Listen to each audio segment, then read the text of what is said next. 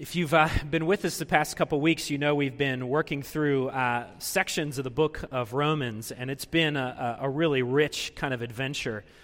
We've been calling this series Mysterious Absolutes, and I thought about that this week in particular. One of the things that's been our practice each year is to go to the beach for Thanksgiving, and we did that again this year, and we stay in a house that overlooks the ocean, and so you can kind of get on the top of the house and see the whole ocean just from the balcony there. And at one point, I was able to watch my daughter walk out to the ocean, and I could kind of see it backwards from the distance, and you could just see this little girl marveling at the wonder and the power of the ocean. And to be honest, that's how I've felt as I've looked at the book of Romans, that we don't always understand all the ins and the outs about what this book is talking about, but that doesn't make it any less powerful. And that is certainly true of our passage this morning. I'm going to be reading from Romans chapter 9, and we're going to read through chapter 10, Romans chapter 9, verse 30, through Romans 10, 21. So you can follow along in your Bibles or in the bulletin or on the screens behind me. What shall we say then? That Gentiles who did not pursue righteousness have attained it, that is, a righteousness that is by faith. But that Israel, who pursued a law that would lead to righteousness, did not succeed in reaching that law. Why? Because they did not pursue it by faith, but as if it were based on works. They have stumbled over the stumbling stone, as it is written, "Behold, I lay in Zion a stone of stumbling and a rock of offense, and whoever believes in him will not be put to shame." Brothers, my heart's desire and prayer to God for them is that they may be saved. I bear them witness that they have a zeal for God, but not according to knowledge. For being ignorant of the righteousness that comes from God and seeking to establish their own, they did not submit to God's righteousness. For Christ is the end of the law for righteousness to everyone who believes.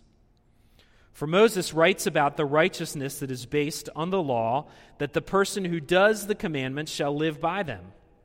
But the righteousness based on faith says, "Do not say in your heart, 'Who will ascend into heaven?' That is, to bring Christ down. Or who will descend into the abyss? That is, to bring Christ up from the dead. But what does it say? The word is near to you, in your mouth and in your heart. That is the word of faith that we proclaim. Because if you confess with your mouth that Jesus is Lord and believe in your heart that God raised him from the dead, you will be saved. For with the heart one believes and is justified, and with the mouth one confesses and is saved. For the Scripture says, everyone who believes in him will not be put to shame. For there is no distinction between Jew and Greek. The same Lord is Lord of all, bestowing his riches on all who call on him. For everyone who calls on the name of the Lord will be saved. But how are they to call on him in whom they have not believed? And how are they to believe in him in whom they have never heard? And how are they to hear without someone preaching? And how are they to preach unless they are sent? As it is written, how beautiful are the feet of those who preach the good news. But they have not all obeyed the gospel. For Isaiah says, Lord, who has believed what he has heard from us? So faith comes from hearing, and hearing through the word of Christ. But I ask, have they not heard? Indeed they have, for their voice has gone out to all the earth, and their words to the ends of the world. But I ask, did Israel not understand? First Moses says, I will make you jealous of those who are not a nation. With a foolish nation I will make you angry. Then Isaiah is so bold as to say, I have been found by those who did not seek me. I have shown myself to those who did not ask me. But of Israel, he says, all day long I have held out my hands to a disobedient and contrary people. This is God's word. Let's pray. Father, there's a lot in this passage. There's so much to your word, Father. There's so much that by your grace and your illumination we can understand in such a way that it saves our heart. But Father, there's also great mystery to it. So be with us now as we plumb the depths of your scriptures. Speak to our hearts. May your Spirit be active among us. We pray this in Christ's name. Amen. We throw a lot of Christian words around in church and often in conversation with one another. And sometimes those words don't make a whole lot of sense outside of our community, outside of these walls, and in our culture. And the word righteous or righteousness is one of those words. We use it a lot. We talk about it a lot in church, but often it is hard for even us to understand and certainly for our culture to understand. But it is nonetheless important for us to understand what Paul means by this word. The word righteous is used 8 times in this passage, and rightly so, because it's the idea that Paul is really trying to tease out in this section, and understanding it is crucial to understanding what Paul is saying and crucial to understanding the message of the gospel itself. If you're with us the last time we preached from this passage, you'll remember that in this section of Romans, in Romans 9 to 11, Paul is really tackling 2 different concerns, or 2 concerns at the same time. One is a church concern, and the other is more of a personal concern. The church concern had to do with the relationship of Jews and Gentiles in the churches that Paul was ministering amongst. And the questions he tackles are this: is God's plan of salvation, his unique favor, tied to the Jewish people and the Jewish nation, or is this a plan for all peoples and all nations? What does it mean for both Jew and Gentile to embrace the gospel? But there's also a real personal concern for Paul in this passage as well, because Paul himself was raised as a Jewish person. And yet, his people, the people that he had lived with and ministered amongst, were largely rejecting Jesus and the message of Jesus Christ. They were rejecting the Messiah that all the prophets and all the covenants had pointed to. In Paul's mind, they should be the first ones lining up to follow Jesus. And yet, instead, they largely rejected him and even had him crucified. Why, of all people, would the Jews be the ones to reject Jesus? And in Paul's mind, it all had to do with this idea of righteousness. And again, we don't use this term a lot in our culture, but we do understand the concept of what Paul is saying here. We understand its idea and its meaning. And when you think about righteousness, you ought to think about the idea of record, or what is your personal record. You see, we all have bank accounts and credit reports that tell each of us how we're doing financially. We have transcripts and report cards that tell us how we are doing academically. We have a file at the doctor's office that tells us how we are doing in terms of our health. Some of us look to social media to help us figure out how we are doing socially. Some of us may or may not have a criminal record with the police department that tells us how we are doing as citizens of our city and our country. And let's be honest, there's probably some secret man sitting in some secret room that knows everything about us, including all of our internet search history, and can predict how we are going to move and step forward in the next few months. Not much is hidden in our world. So we all know what it's like to have a record. And so, when you think about righteousness, imagine the combination of all those things that we just talked about, and then mix the spiritual health of each one of us in there. Because our righteousness is our spiritual record before God. A God who sees and knows all, has the best record and the best accounting of who we are and what we have done with our lives. And so what Paul is saying here is that there are 2 types of righteousness. There is righteousness that is based on faith, and then there is righteousness that is based on our performance. Let's first look at the idea of righteousness based on performance. A long time ago, it feels like ancient history at this point, but a long time ago, I was applying for colleges. And maybe you can remember back when you did the same thing. But I can remember that I had my heart set on one particular college, and they, of course, had a standard that I had to reach in order to gain admission to that college. I needed a certain GPA, and I needed a certain SAT score. And while I had the GPA to get into this school, I was a little short on the SAT score. But I applied hoping that I would receive some sort of grace in the admissions department, which I eventually didn't get. I got that letter of rejection because that school had a standard, and I did not meet that standard. You see, standards like that are all over our culture. If we are in some sort of sales profession, we know that we need a certain sales number in order to gain promotions or to gain bonuses. If you're applying for a car loan or a mortgage, you need a certain credit score to meet the standard that you are hoping to get. If you want cheaper car insurance, you need to have a good driving record, and the list goes on and on. These are things that are written into the fabric of our culture, because in many ways we live in a meritocracy. We live in a culture that is based on merit.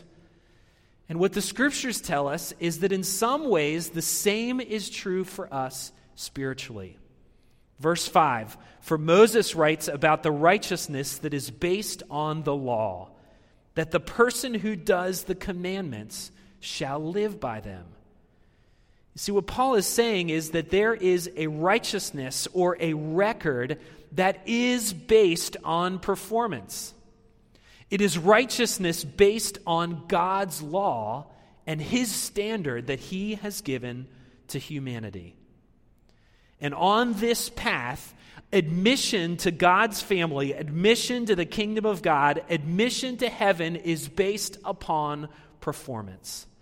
It's based on our conformity to God's law. Perfect obedience earns admission. Perfect record admits us to God's kingdom. So an honest person recognizes that this is far from the reality of their own hearts. You see, the Jews had the law and they had a passion to obey it. But they were deceived into somehow thinking that they could still pull it off, that they could be made righteous based upon their performance. Paul says so in verse 2. He says, I bear them witness that they have a zeal for God, but not according to knowledge. For being ignorant of the righteousness that comes from God and seeking to establish their own, they did not submit to God's righteousness. You see, what Paul's saying is that the Jews had a zeal for God. They had a passion for him. They were immensely religious. They were zealous for God's law, but this led them to seek to establish their own righteousness. You see, whenever we are truly confronted with God's law, we can have one of two responses. Whenever we think of God's law and all the commandments, we can have one of two responses. One is that we could just try harder. We could try harder. We can work to clean up our record. We can become consumed with duty and performance. And these often manifest themselves into the stressed out perfectionists of our world, or those of us that lean in that direction. And I personally am familiar with this type of response. The symptoms of this are a certain kind of performance anxiety. Maybe we lie awake at night worried about our well-manicured reputation.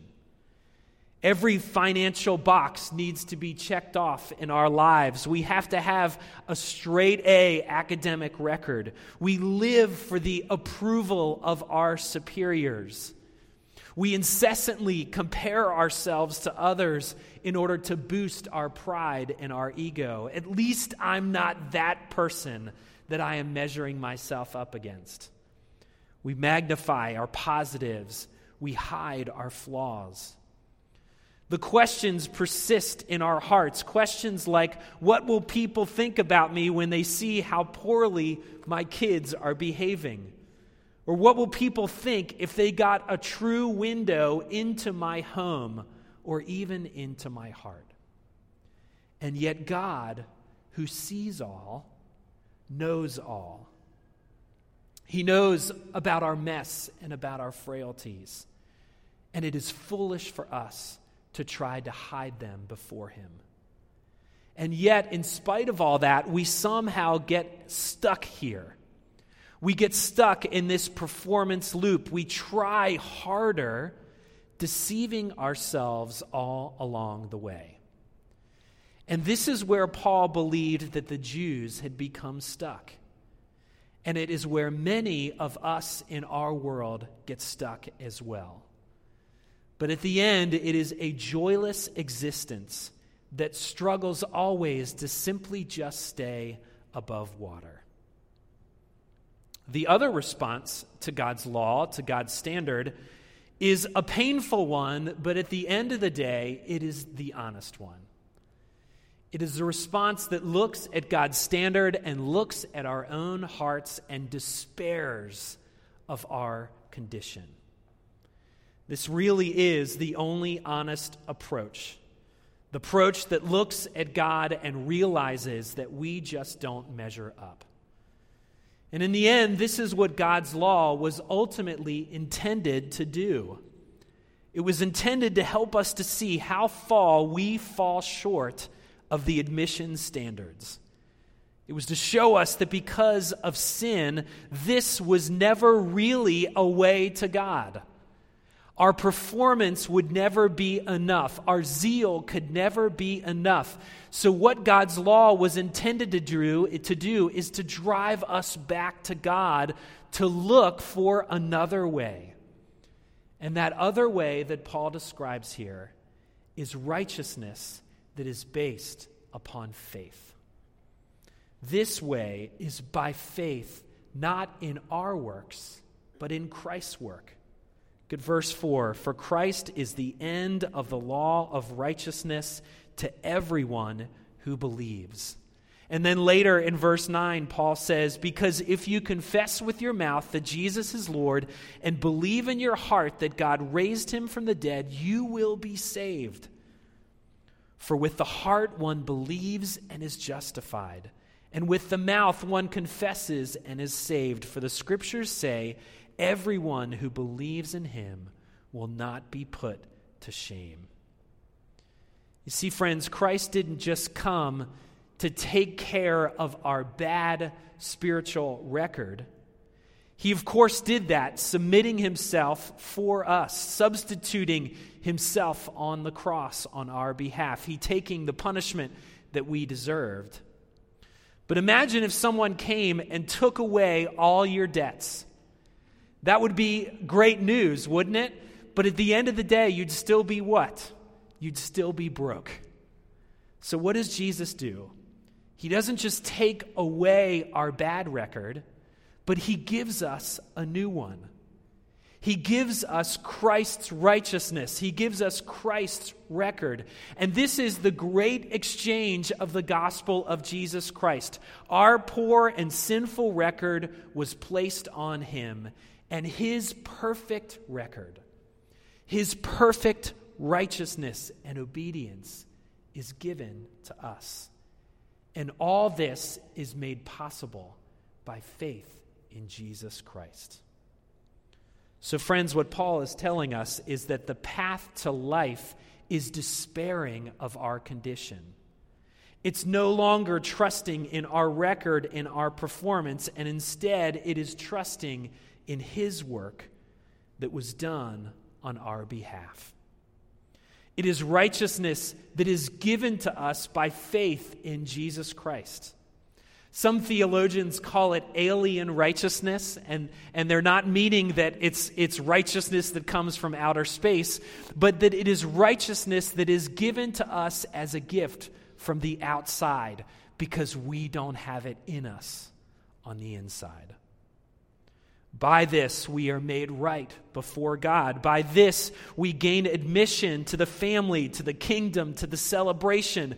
By this, we fear no shame.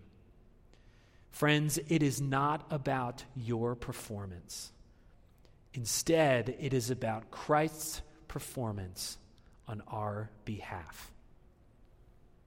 And when we come to terms with this, when we come to terms with this message of the gospel, it gives birth in us a sense of liberated joy that our merit-based world has a really hard time understanding. Sure, we can be frustrated when our kids disobey and make us look bad.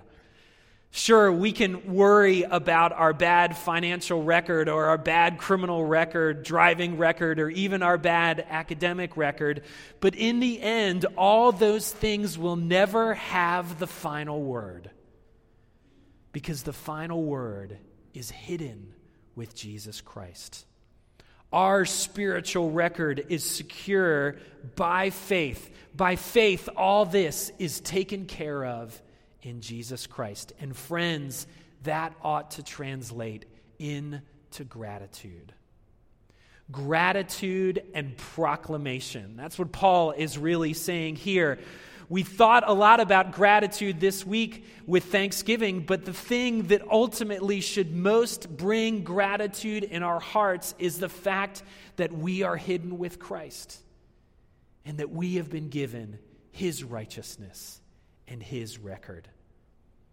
But that gratitude is so strong that it ought to move us into lives of proclamation. That really is what Paul is talking about here in verses 14 and 17. The proclamation of the righteousness of God. He says in verse 15, "And how are they to preach unless they are sent? As it is written, how beautiful are the feet of those who preach good news." See, friends, we all know this. We live in a meritocracy. We live in a world where our identity is wrapped in and based in our performance. But the gospel is so different. We've all felt the joy of feeling approved and also the sting of feeling disapproved or feeling rejected in this life. But those who have been found by God have been found by something that is miraculous. And we have been given grace and forgiveness in Christ. So no matter how bad your record was, no matter how bad your record is, or no matter how much you could ruin it in the future, you, at the end of the day, have been approved by God. Better yet, you've been embraced and loved by a Savior. Friends, this is good news. The rest of the world desperately needs to hear this good news. They need to hear that we don't need to live on the hamster wheel of performance and outperforming others. We don't need to rank and compare ourselves to others as if we were in some sort of trap of one-upsmanship and competition. We don't have to live the empty road of building our identity around our performance. Instead, we've been given the record and righteousness of Christ. Instead, by faith, we can step off of the hamster wheel of performance. That is the way that God calls us to live, and that is the news that he calls us to spread. Let's pray.